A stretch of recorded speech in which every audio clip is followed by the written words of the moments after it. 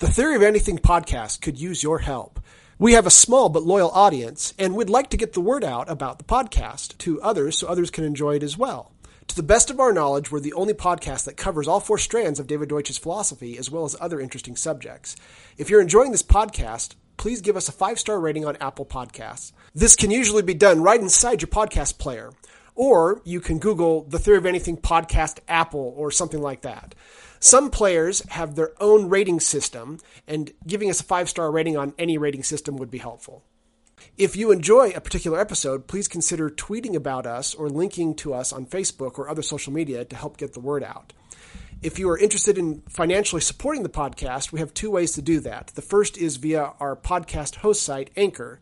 Just go to anchor.fm/4-strands, FOUR-STRANDS. There's a support button available that allows you to do reoccurring donations. If you want to make a one-time donation, go to our blog, which is 4strands.org.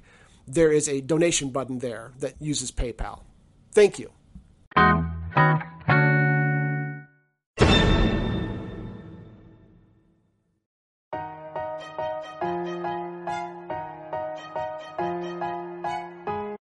All right, welcome to the Theory of Anything podcast.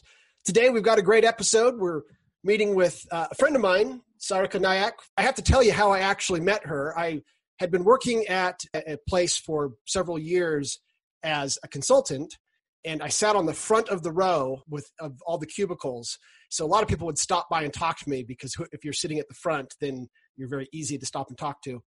And I'm sitting there, and suddenly I look up, and there's this 5-foot Indian woman, and she's got this giant smile, and she's like got energy just coming off of her. And she's like, "Hi, I'm Sarika, and I'm so excited to be here." And she started to explain to me what her job was, and she was new today and things like that. And then I would later joke that she would add, and this isn't actually true, but she would add, "And also I'm going to lunch with everybody here to find out what they do. And can I schedule in on Thursday?" And so, but that was how my first meeting with Sarika, and then we became friends after that. And she's actually friends with everybody at the company, but she's just a very exciting person, and she's full of energy. And as I got to know her, I found out that she has a dance business and that she has this great love of dance. And there's so many interesting things culturally around this that I really wanted to do an episode about it. So, Sarika, can you maybe introduce yourself? Thank you, Bruce. I couldn't have got a better introduction than what you have given. So, as Bruce said, I'm an extrovert. I love talking to people. I love knowing about their culture. I love traveling. So that's what always excites me and gives me that motivation, to talk to people and find out and be friends. I have been in Utah for 5 years now. I have been in the IT industry working as a business analyst, business consultant, and now product owner. And it's been a 12 years experience in this industry. I have thoroughly enjoyed doing what I do. But apart from that, a big part of me is all about dance. Dance actually transforms me to a different kind of a person. It just makes me a different free-spirited soul. And it just gets me to that mode where dance like no one is watching you. So yes, dance is a really big part of my life. Apart from that, I have a 6-year-old who always keeps me busy always. And then I'm wife to a research engineer and have been happily married for 11 years now.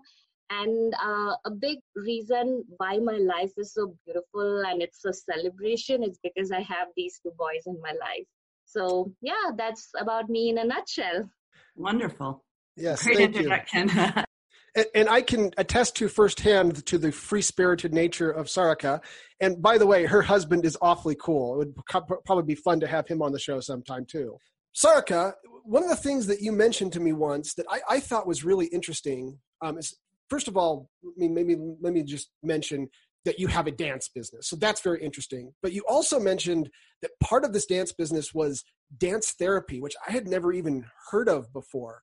Can you maybe describe some of your dance business, what you're doing here? Maybe work into that, what dance therapy is and what you do with that. But describe everything around your dance business and how you got it started and things like that. Yeah. You know what? When I was 3 years old, my mom just pushed me to a dance class, and I was like, why is she doing that? I really didn't want to dance. I hated my dance teacher. He looked like a demon to me whenever I went to this class. So I was never interested, but the more and more I got into it, and I realized I'm forgetting everything when I am into this world. And that was my first trigger, which told me that dance could be, it's an art form, or any art form, not only dance, by the way, but any art form which you're really passionate about, which you really like, which you can do, actually transforms you to a different person. And it has been neurologically proved or scientifically proved that because of this intellectual support, what we get from an art form, any art form could be used as a therapy. So like you would have, I'm just trying to use an example where the people with kids special needs, like a spectrum, if they're on a spectrum or if they have speech disorders, you would have heard about this music therapy, Oh, yeah. or they would be on this noise cancellation headphones, and they would be constantly hearing different patterns of music. It's just because this art form helps their brain to calm down or to figure out stuff so easily, and it transforms them to a person which they don't even know about. So the dance therapy is it's very similar. So and it's over here when I do dancing and I do something which is from my culture or which is from my part of the world, which people in America don't do often, and they don't know about it. So for them, it's a different game altogether. So when I tell them, hey, in this dance form, you are this actor, you're this actress, or we are dancing with this mood, or we are representing this festival where people are actually celebrating life. So they actually get into that zone or that sphere, and they pick up the dance moves, which explains that, this is what is they are representing today, which transforms them to a different person for that 1 hour of time. So, and after the class is over, they feel so good because they have actually, forgotten anything which was stressing them for that day or for some amount of time for that 1 hour. So that is why I call this as dance therapy, where people could actually move from one zone, what they're existing right now, to another one, and can actually stay in that zone for an hour. And as a teacher, as an instructor, that's what makes my job in this field very challenging, that how I can keep these people coming into the class engaged in that mood of the song, in that sphere, in that act which I want them to represent, and be engaged for that 1 hour. So that's what is all dance therapy all about. Oh, thank you. That's a great explanation. It's, first of all, let me say that, like, I've seen how this affects Sarika firsthand. Sometimes difficult things are happening at work, and you might be in a depressing situation, or whatever, things are bad. And then, like, I happen to know, like, which night she goes to teach dance class. And she always comes back the next morning energized again and, like, ready to deal with the problems and things like that. So I've actually seen how it does affect her, and it's actually a fairly startlingly strong effect for her. Interestingly, Cameo, do you think podcasts count as an art form? That's an interesting question. Certainly, but I think in a very different way Sure. than what we're talking about. I have a dance background as well, and I have a theatrical and musical background, and the power of those art forms, I think, for me at least, and I think that that it could probably be different for other people, but I think it is more powerful, and it might just be the love that I have for those art forms and the experiences I have. But certainly, anytime that you're creating things, there is an artistic, and the very name, there's a creative element of that, and that's what art is creating. Yeah. The reason why that came to my mind is because, like, doing this podcast, maybe not to quite the same degree, but it actually does have a similar sort of effect on me, because I have to stop and think about what are we going to talk about or something along those lines. And it is a creative outlet for me. Well, and you're not just creating something for yourself. You're creating something with the intent of it being enjoyed by somebody else. Yeah. Which is also, I think, a part of why humans make art, or participate in things like dance and music. It brings us so much satisfaction for ourselves, but it's also to share that creation with other people. It's part of where the power is. Yeah. By the way, I didn't know that you were into dance, Cameo. I learned something new about you. Yeah, well, I danced very, very heavily when I was younger. And I haven't done formal dance since I was probably 20. But I danced. I went on dance tours. I danced very, very heavily when I was young. Wow. That's a great thing we learned today. Actually, what Cameo is saying, it's the same thing. A lot of people, they were attached to some kind of an art form, and something happened in their life. It's like either they got busy with work, or they had a lot of things to deal with the family, and there were things which made them disconnect from this art form, whether it's music or dance. And those are the people also who have been coming to my class because they want to renew this feeling of getting into an art form again. And they always start with a diverse kind of a culture where they learn about the culture, also learn about their dance styles.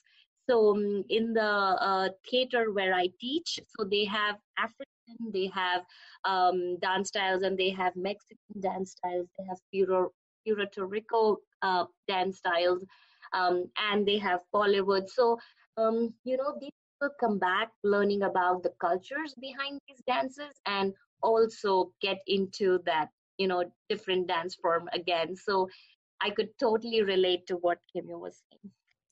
By the way, just to kind of tie this into some of our past episodes, so I know Sarika wasn't there for those, but this podcast, a lot of the ideas came out of me reading David Deutsch's books. And one of the things that he points out that I think is very relevant here is that all types of art, and you can see this with dance also, it's hard to vary, right?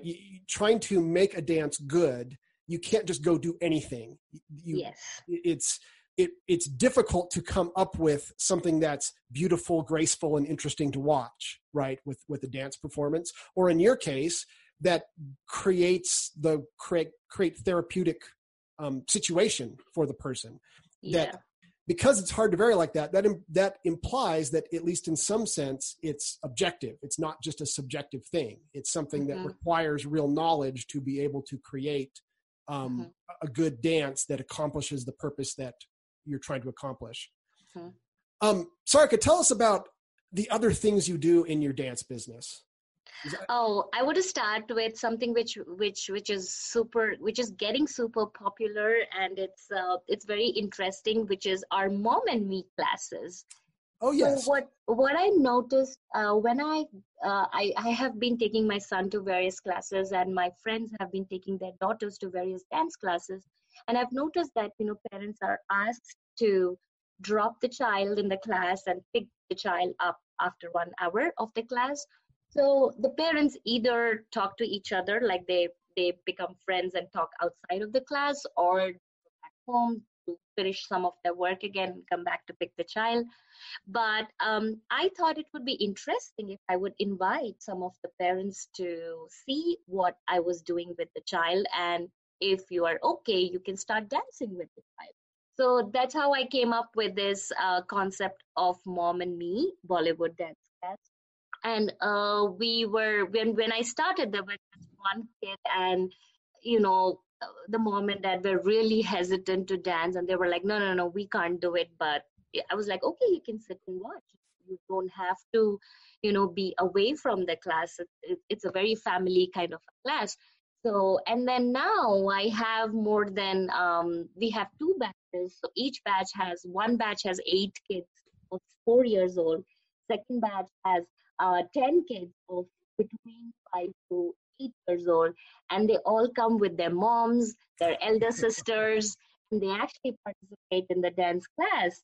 So they not only learn the the choreography in the class, but also go back home, practice, and when they come back in the next class, they have brilliant ideas on how we can improvise around those ideas. That's awesome. So I love it. I love the energy which the parents are getting. They're very much involved in the class. So that's one class which I do on every Sunday, and it's called as Mom and Me. And then I have my adult classes in the RDT, which is our Rose Wagner Theater in Salt Lake downtown, which is like our dance therapy class, where every Thursday I get them a song from Bollywood, which relates to a story in India. So if it is a festival song, it would be one of the 13 or 14 festivals which we celebrate in India. And I tell them what that festival is all about, why we dance like this, why the moves of the dance are like this. I show them videos on how people are so passionate when they celebrate those dance moves in that festival. And they really love getting into that mood and doing those moves with us. So similarly, every Thursday, I kind of try to change the mood and the flavor of the song. Sometimes it's festival, sometimes it's classical based. I tell them we are going to do a couple of Indian classical moves in the song and what each moves mean. Sometimes I tell them, you know what, we also have a similar culture where we go to prom nights or where we do party in the club like this, and we sing like this, and we dance like this. And, so every single Thursday, it's a different song, it's a different mood, different flavor from India, and people really loved it. So those are like my dance therapy kind of class. And then I have been, interestingly, once our classes got popular, a lot of high schools started noticing that it would be a good thing to get, this diversity into our dance company of the high schools, and have our high school gets kids be exposed to this culture. So right now, Bollypop, which is my dance company, is an official partner. Knight District High School, Olympus High School, Hillcrest High School, where every once a year or sometimes twice a year, we go and we tell them about, we teach them a choreo of 4 minutes, which includes Indian folk dances, Indian classical dances, and Indian Bollywood movie dances. And we give them kind of a lecture, notes, videos, as in what culturally these dance represent, and it's a good education for them, and it's a kind of a change for them what they have been doing regularly in the dance company classes. Apart from that, we have a good and great representation of Indian community in Utah. So so we celebrate all the Bollypop is invited to perform in all these festivals. Then once the summer kicks in, you know how we have all these summer events happening in Utah, which includes music, dance, and dance performance. A lot of time we get invited there to perform. We are also official partner with Colors Festival, which actually happens in 3 locations in Utah, which is Ogden, Salt Lake City, and Spanish Fork. And in the Spanish Fork, it's coming up now in March 28th, where more than 10,000 people come over all over North America to attend this festival. So it's a huge crowd which turns over, where we make all of the crowd move through the Bollywood moves, folk dance moves, and they just absolutely love it. So yeah, this is all which I've been doing with Bolipop, and this is all my activities have been till now. What is there significance in the dates of when those festivals are? Yes, so it happens at a particular time of the year, and there is a story. Always, there's a story behind a festival. So there's a story which would, or there's a as we were talking about those religious myths. So those mythological stories would have happened during that time of the year. So we celebrate the festival at that time of the year. Interesting. Yeah, interesting. So, and Colors Festival must be really big here because, like, I always know when it's going on because I'll be like in Walmart and there'll be people walking around with color all over their faces and all over their clothes. Have you not ever been to it, Bruce? I have not, but I've promised Sarika I'm going this year to see her dance.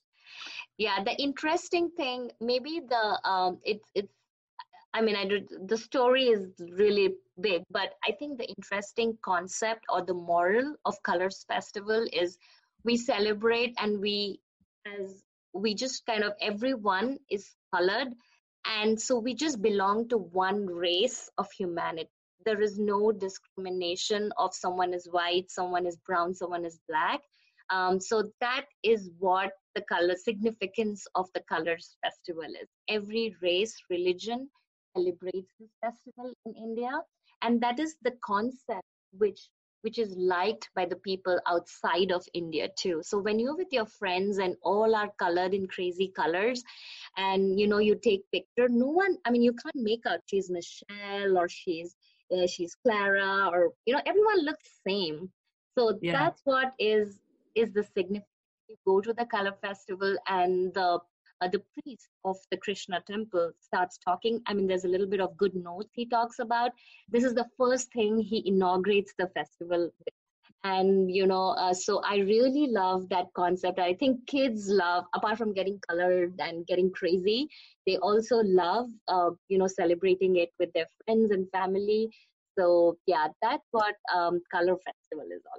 I think part of why it's so big here in Utah is kind of to your point, like the Indian community is been here for a while. I remember when the Krishna temple was built. I grew up, just south of Spanish Fork, and I remember going to it, 30 years ago. And I remember, or maybe not quite that long, but it's kind of become this thing that's a part of spring even in Utah that I think people really look forward to.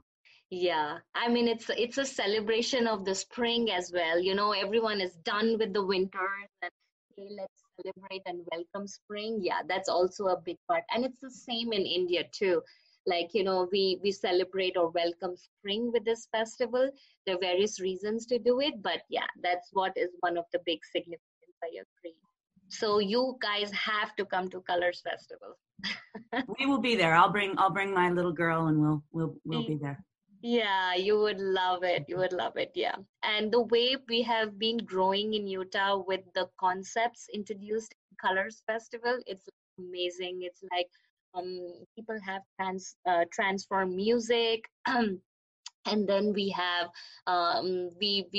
we get into the mood where everyone gets to try some Indian classical moves, and then the Bollywood moves, and then the Indian folk moves. We make a big circle with everyone present there, and we all dance together. I just love that whole positive energy the festival creates.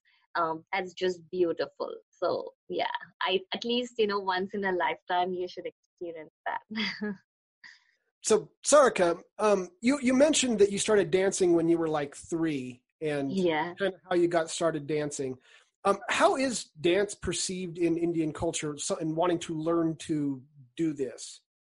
I think for me, it's my mom who was really inclined towards art, music. So she wanted both of us, me and my sister, to do stuff in this field and try and get trained. So she was the one who introduced me to dance, and take me to all the classes. And then even, at one point of time, it was difficult for me to go to different classes because of my course in the education side or the academic side. So she requested a teacher to come to my house and take tuitions in dance. So that is how I got into the dance. But as like any other art form, even in academic, it depends on who your teacher is and what influence your teacher is getting about that art form in you. So my teacher back in India is a big influence on me to take dance in a very positive way and use it as a positivity of your life. So he explained me each and every move, the story behind it, why we do it, how we do it, and it's just that his mere dedication and passion just kind of had shaken me from top to bottom, and I just get into dance very easily because of that. So because of that influence what he had on me, I also enjoy teaching. A big part of my dance satisfaction what I get is from teaching. So when I'm able to teach and get a smile on someone's face, that's the best thing in the world for me. So as and when I was in high school, and my teacher assigned me uh, uh, to teach stuffs with junior kids or with kids coming kids of high school who are coming to our different classes.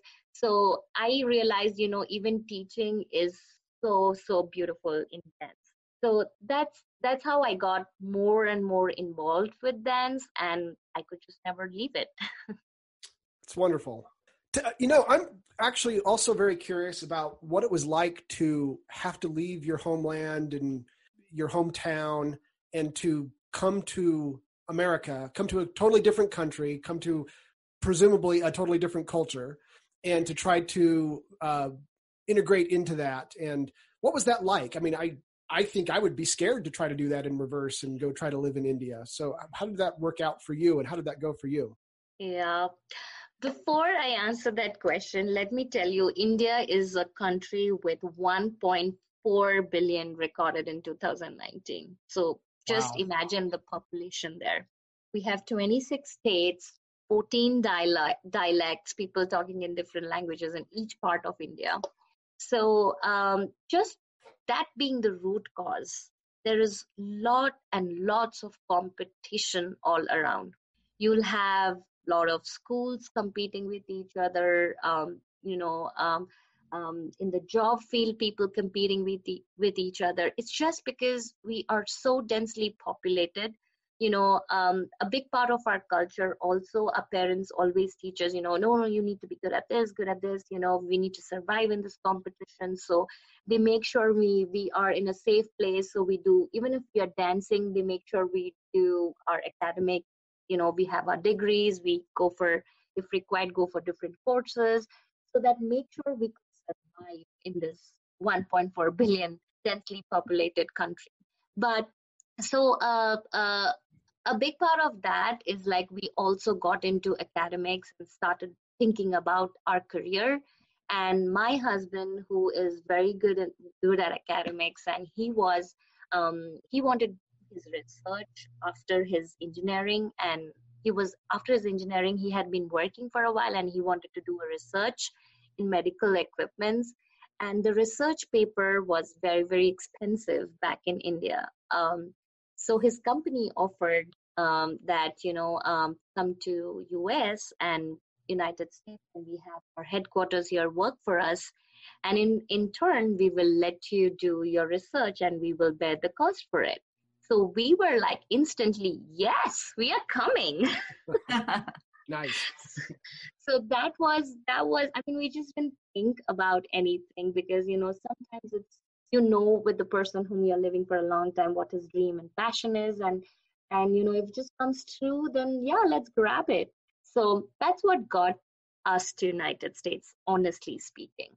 But we actually had in back of our mind, going and being there for some time is okay, but we just don't know if we want to stay there longer. Maybe we want to come back, and we just came with that 50-50 mindset to Utah. Then his research work started, and he started doing good. He loved the company, the work culture, people he met with. There was so much of job satisfaction which was there with him. So everything was very smooth. Then my son, he is a kid with needs. He started having it where I wanted help. So I started reaching out people, and people in Utah were so good. I mean, I don't have words to describe how I was welcomed in Utah. Every therapy session I went to, every therapist I met, every teacher I met, they were just spending immense amount of time on my son. So I thought, I might not get this in India because it's every section, each class in India has around 60 to 70 students, like in one section. And you'll have A, B, C of first grade, A, B, C of second grade, and each section will be of 40 plus kids in that class. So I was like, I don't think so. My son is going to get what he needs back there.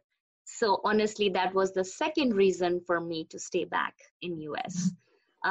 So this is how, and then as and when I started meeting people around work, like for example, Bruce, like every silly question I have, he just finds time to answer it irrespective of his busy schedule. He'll make sure, hey, Sarika, this is what it works here. Maybe you're just doing in a different way. The funny part is I always failed to understand how the Americans talk with sarcasm. And I used to literally think everything is true. and Bruce will always tell me, I think you didn't get that. Like, Bruce, I need to learn that from you, how people talk like this over here. So, and he was so friendly the way he treats me, this is how it goes, this is how it meets. So yeah, I just constantly kept meeting people like that, even in my dance classes and everywhere. And then once people started liking my dance classes, I have a huge group of friends of all age groups who are always available for me. So it's just that love which I have got here, the support which I've got here just made me stay. And I feel that, I'm getting better opportunities here. And that's how I kind of just stayed here. And I love each and every minute that I spend here. What type of difficulties or roadblocks did you face when you first came here, if any? It would be those cultural stuff where sometimes it was difficult to understand the way people are talking with the accent, as I told, the sarcasm.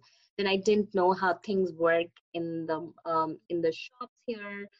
Driving, we drive in India, we drive in right, and you guys drive in left. That's actually something interesting that Sarika would ask me about sometimes. She would come to me when we were first meeting and becoming friends. She would come and she would say, okay, can you help me understand if this is sarcasm or not? And ask me questions like that. So. Yeah, it's just like it's the whole culture which was a little different. But because for work, I always used to visit US, I kind of knew a few things here and there, but it's different rather than visiting for some time where people treat you like a guest. And then it's different when you stay here all together and have to figure out things on your own. So yeah, so the culture, the way things work here, how we drive, even the school curriculums are so different of my son over here versus India. So everything to gradually learn that and accept that and not compare to what we have in India was challenging for me or difficult for me. And of course, as an immigrant, at a lot of places, I feel that people just don't trust you instantly. They will ask you questions, or they'll make you do something, and then you have to build that trust on them. That was also very challenging, even at work. A task given, I always have to complete that task, or show that task has gone well to prove that I'm capable, even if and I can do equally well who has done versus someone that. So that was a challenging thing also for me. What was it like trying to integrate with Utah's kind of conservative religious culture that we've got here? Actually, that was the easiest part because it's just the same as in India. That's funny. So how I the more I more learned about the conservative culture here, like how women. There's a reason why it's like that. Like women were most of the women take care of the family. They have big family to take care house. Men is the one who goes out works. So it's for a longer period of time. India has been like that. I've always seen my mom doing stuff in the house with then it's changing now, but that's what was the similarity. What I saw is you know um, um, that sacrifice and love which a family needs, and all the needs in the family is mostly taken care by the family, by the women of the family, and that is what is expected. So that was very similar. And interestingly, the caretakers I met over here to take care of my son while I'm at work, they all were so good. They loved kids. They liked to work with kids. I mean, it was so naturally coming out from them. So I love that part. So in that way, it is similar. Like how your family culture is in Utah, it's very similar back in India there. So Interesting. so that's one thing. And then there's a lot of places where you are as a father. I've seen that people are very, very possessive about their daughters over here. Like, that's again very similar back in India. So things like that. I found there is a lot of similarities, the way we operate as a family, and the way we operate back in India. It's the same thing. And interesting. So I thought it's a big similar thing. So let's talk about kind of the ancient dance forms. You've mentioned this to me, and I've come to see you dance at least once with the ancient dance forms, and I'm always impressed with how graceful it is. Mm-hmm. And I would really like to know more about that. And from what I understand from talking with you, it ties into your mythology and your religion and teaches morals. There's like a whole bunch around it that I would really like to learn more about. Yeah, so it's interesting, and I'll try to say and share whatever I learned from my teacher, because all the dance forms in India, it's 26 states. So each dance form is from one of the states, but we have majorly 7 to 9 Indian classical dance forms, out of which 6 or 7 is globally very popular. So we have Bharatnatyam, which is from the South India. We have Odissi, which is from the West India, which I do. We have Kuchipudi. So yeah, these are the various classical dance forms which are from India. And all the dance forms are almost 2,000 years old. 2,000 years old? 2,000 years old. That's amazing. Yeah, at least about my dance form, it's definitely 2,000 years old. And my place where I grew up is actually called as Land of Temples in India. So there are more than 33 to 40 big temples, all 2,000 years old, very beautifully preserved by our architecture department. And when you go around these temples, you can actually see all these stories depicted or painted or crafted out there. So you can see whatever postures I dance, you would find all of those postures in this temple, but you can see them.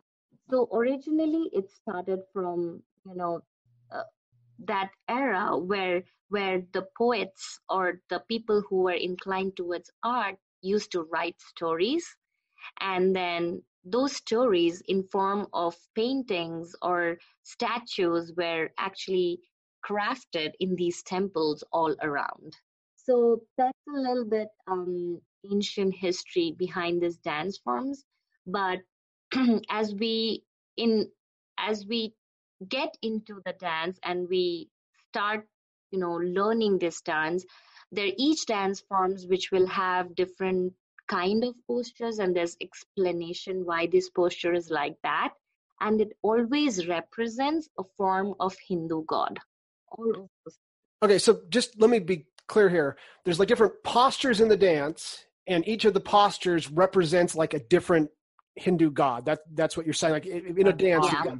Yeah, that's where the postures are from are inspired by the Hindu god which you are representing. There is also a lot of storytelling which happens in this ancient dance form, and storytelling is called abhinaya. Abhinaya means you're using your face, your hand, your body to actually tell a story. So and each story is about a Hindu god and how he was or what his character was in that story. I can say an example. Something Sure. which I do is Das Avatar. Das Avatar means 10 incarnations. So we all know Avatar. We have seen Avatar movie, right? So it's nothing but an incarnation. So we have 10 incarnations. So Das means 10. So we have 10 incarnations of Lord Vishnu. Lord Vishnu is he has different, like you can visually see him differently in different parts of the world. And he also has various names that people chant about. But all his stories, what is all about, victory of good over evil. So he has always taken a different incarnation to come to the earth to save the humanity from one form of evil that is existing in that era. So all these 10 incarnations, there is a story. He came as, so it's almost like the life of evolution. So he came first as a fish, and then there was a place where there was a era where a demon had a power where he cannot die or no one can kill him. Any human cannot kill him, any animal couldn't kill him, and he had a blessing like that from Lord Shiva. So Vishnu comes as half human and half lion avatar to put an end to this demon's life who is destroying humanity. So these are the kind of stories which is there in every 10 eras where he comes, and we dance and tell how powerful, how beautiful, and how good that era was, and how the good conquered over evil. So this is one thing. Another is about Lord Krishna. Kamya was just talking about the Krishna temple. So Krishna, Lord Krishna was born, and there's a story behind how he was born. And he was staying away from his actual mother in a village because there was this, ultimately he had to grow up to kill to kill a demon who's existing in the kingdom and who's trying to build his power and destroy humanity. So Lord Krishna was saved all his childhood away from this kingdom so that he could grow up, come back and kill this demon. So there are a lot of stories in his childhood which is so cute, where he's being raised not by his actual mother, but how much of love he has for this lady. And all that cute little things which happened between Krishna and his not mother, who was not actual, we actually depict them in a song, in a story, and tell. We act like a kid crawling and then stealing the butter and then hiding behind the pillar and then playing peekaboo with the mom. So we kind of show all that and kind of build that time of the year. So these are the things which we tell through any of the classical dance form, but it is so beautiful, just like ballet. Like once you start learning ballet here, the sense of rhythm, beat, how you should use your feet, how you should use your hand, the control you need to have over your body, it's just like beyond imagination. then it's easier for that child to pick up any other dance form which is fast, which has a lot of moves, which has to do a lot of changes. So I believe classical dancing gets your body under control, and it gives your brain to understand the sense of rhythm. And anyone who can conquer classical form of dance can actually do any kind of dancing. But it you have to choose. But yeah, that's what is the beauty of Indian classical dance. So every time you see a performance, you will actually learn about a story behind it. Interesting. So like you mentioned that it depicts Lord Krishna's childhood and playing peekaboo or something like that. So that's like actually part of the dance is what you're saying, that it tells that story. Yeah. So when I'm dancing, I'll actually be two characters in the story. I'll be as a mom. I'll be like coming into the room and making butter and making everything look pretty and make food. And then I'll switch a different character of Krishna who's actually checking what is mom doing. I mean, I will slowly hide and try to do things behind, which the little kids do. So it's you switch characters and you actually perform and tell this is what his mom is doing, this is what Lord Krishna is doing, and then how they both come together.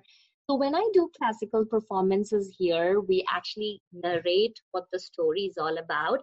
And while the narration is going, I try to act a little bit of the character so that the audience understands what they are going to expect from this dance or what they're going to see in this. And then we start dancing in the song which is made for the story, and then kind of complete the performance. So it's interesting that, I mean, like there's like several threads that are coming together in this, which is part of what I find so fascinating about this. So for instance, you mentioned that the moves from classical dance, that if you can learn those, that it teaches you how to do really any type of dance, which that's very fascinating in of itself. Also the fact that it's storytelling, it's acting, it's you're to some degree doing a theater performance. Yeah. So that's a very good example. Like, the theater performance, as when we go to a theater and we actually see a play or something, how engaged can be with the actor. Same thing is, it's very challenging. I mean, it's very challenging for the actor to engage the audience and keep the attention span of the audience looking at that person. So I think it's the same with the classical dancing as well, where you're not telling the story, it's just without using words, you're trying to describe in a song what the story is all about. So even acting, getting those expressions, suppose I'm a demon, I have to act like my body language like it. And the next minute I become Lord Vishnu, who is killing this demon. So when you play this parts, the diversity which you have to get in your characters have to be so well managed with the timing so that the audience is not confused. So they have to recognize each character in that minute and not get confused what this person is doing. So that's what is the most difficult, challenging person of this dance form. And that's why we need to practice so much in front of mirror to make sure that we are getting those characters clearly out there. How much do you have to actually practice? At least like for classical dancing, we start with the morning yoga. You have to do some stretches, and there are certain moves in the body you have to practice before you actually get the song. But at least 2 hours a day is the minimum expectation. Then wow, have to do. That's amazing. Yes, at least 2 hours. Otherwise, it is very difficult to get that posture, get that. And another biggest challenge is when you tell these stories, it's very important for your body not to feel tired, because any story or abhinaya, which I'm talking about, could go up to 10 to 15 minutes. And that's a long time to be on the stage and do these difficult moves and then use the stage and maintain your stamina throughout. So until until and unless you don't regularly do every day, that level of perfection is difficult to get on the stage. Explain how this ties into the Hindu religion, kind of the spiritual side of this, and how does it relate to like you gave me a tour of the Hindu temple, and as you mentioned, there's all these sculptures there and Hindu scripture. How does it all kind of tie together? Yeah, so so that again, I mean, the teacher plays a big role in telling you if he is teaching you a dance form or a song which is which is a mythological story which some point of the time happened in this earth. So there is a big part is the explanation which goes behind that story where the student needs to believe that that actually happened. It would be the same thing like how we tell all the stories from the Bible or from all the church stories which we tell to our kids. We tell it with so much of passion and so much of knowledge, so that the child actually feels this person really knows, or something like this have really happened. So they kind of believe that we need to do this, we need to be kind, we need to be forgiving to our friends and family. So that's the same thing which goes behind. So the big part is the explanation on what the teacher says about the story, and then we learn all the history behind that god. I mean, there are books, so we read books to understand that character, what has happened, how he has come into this earth, why he, if for example Lord Shiva is the Lord of power and Lord of energy, and he went into the Himalayas and actually he had done meditation for around over 50 plus years in a row. So he had this long hair which just grew, and there was all he actually meditated in a graveyard in Himalayas. So he had all these bones, skeletons and bones around him. People were dying, but he was just meditating. Ultimately, he had gained that power and energy in him, that he could do certain stuff. So when I have to represent Lord Shiva, I read his books, I go through his stories, I go through the pictures. If there are movies made on Lord Shiva, then I watch those movies just to get that character and feel. And then we decide what we want to depict from his life.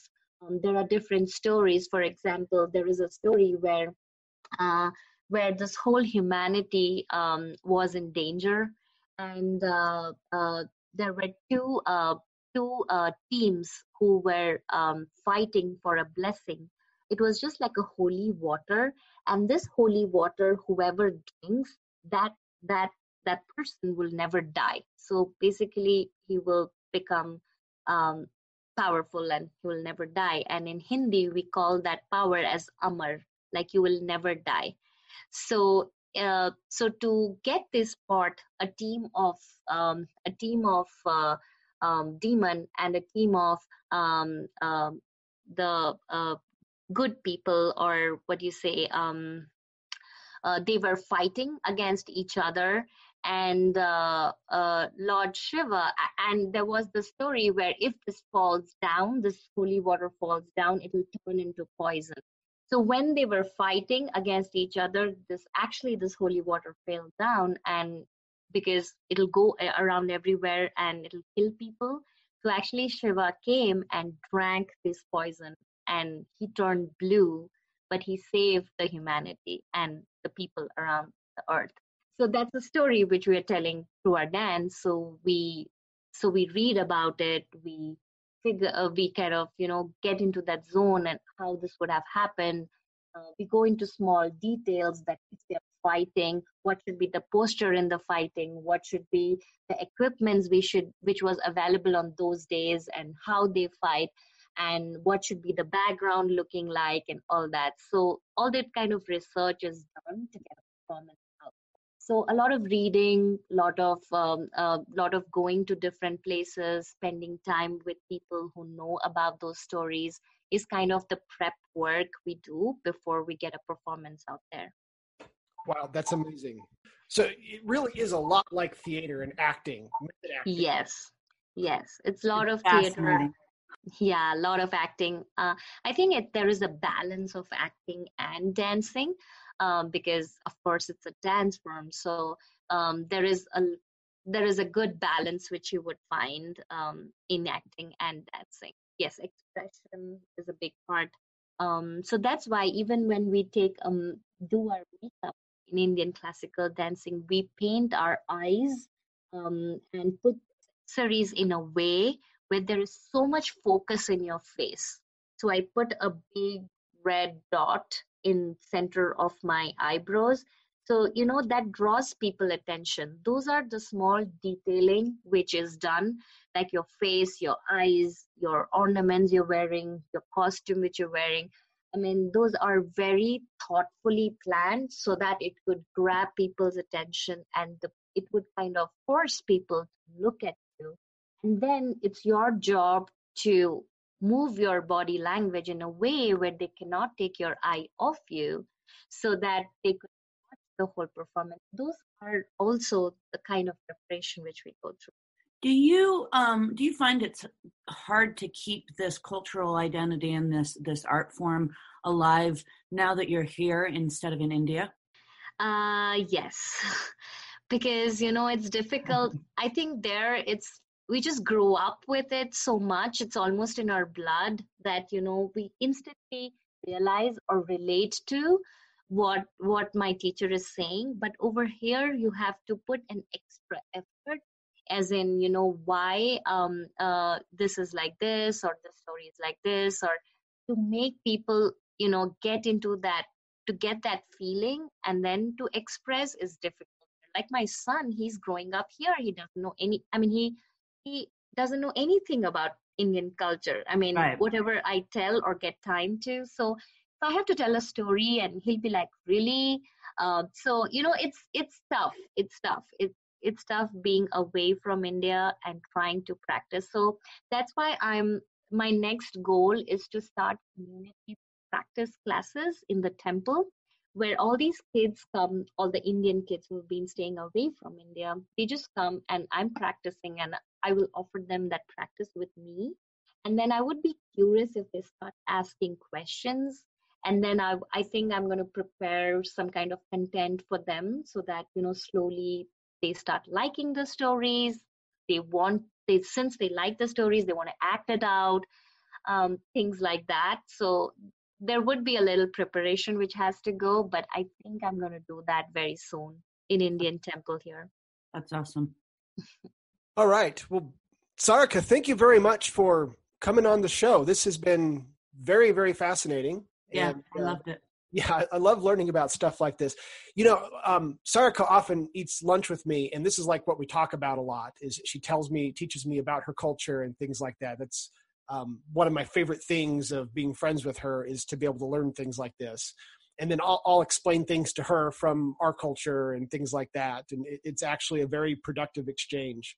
Well, please invite me, because I work pretty close to you guys. I'd love to occasionally sit down and participate in that. Yeah, absolutely. And I'd like to meet you in person, Sarika. Yeah, thank you. I want to meet you too. So let's plan on that soon. Okay. Yeah, I would like that very much. I'll set that up. I'm sure Carrie would want to join too. Yeah, and we missed Carrie, so. Yep, hopefully we'll get her next time. But yeah. All right. Well, thank you guys. This has been a great episode. And thank you for coming.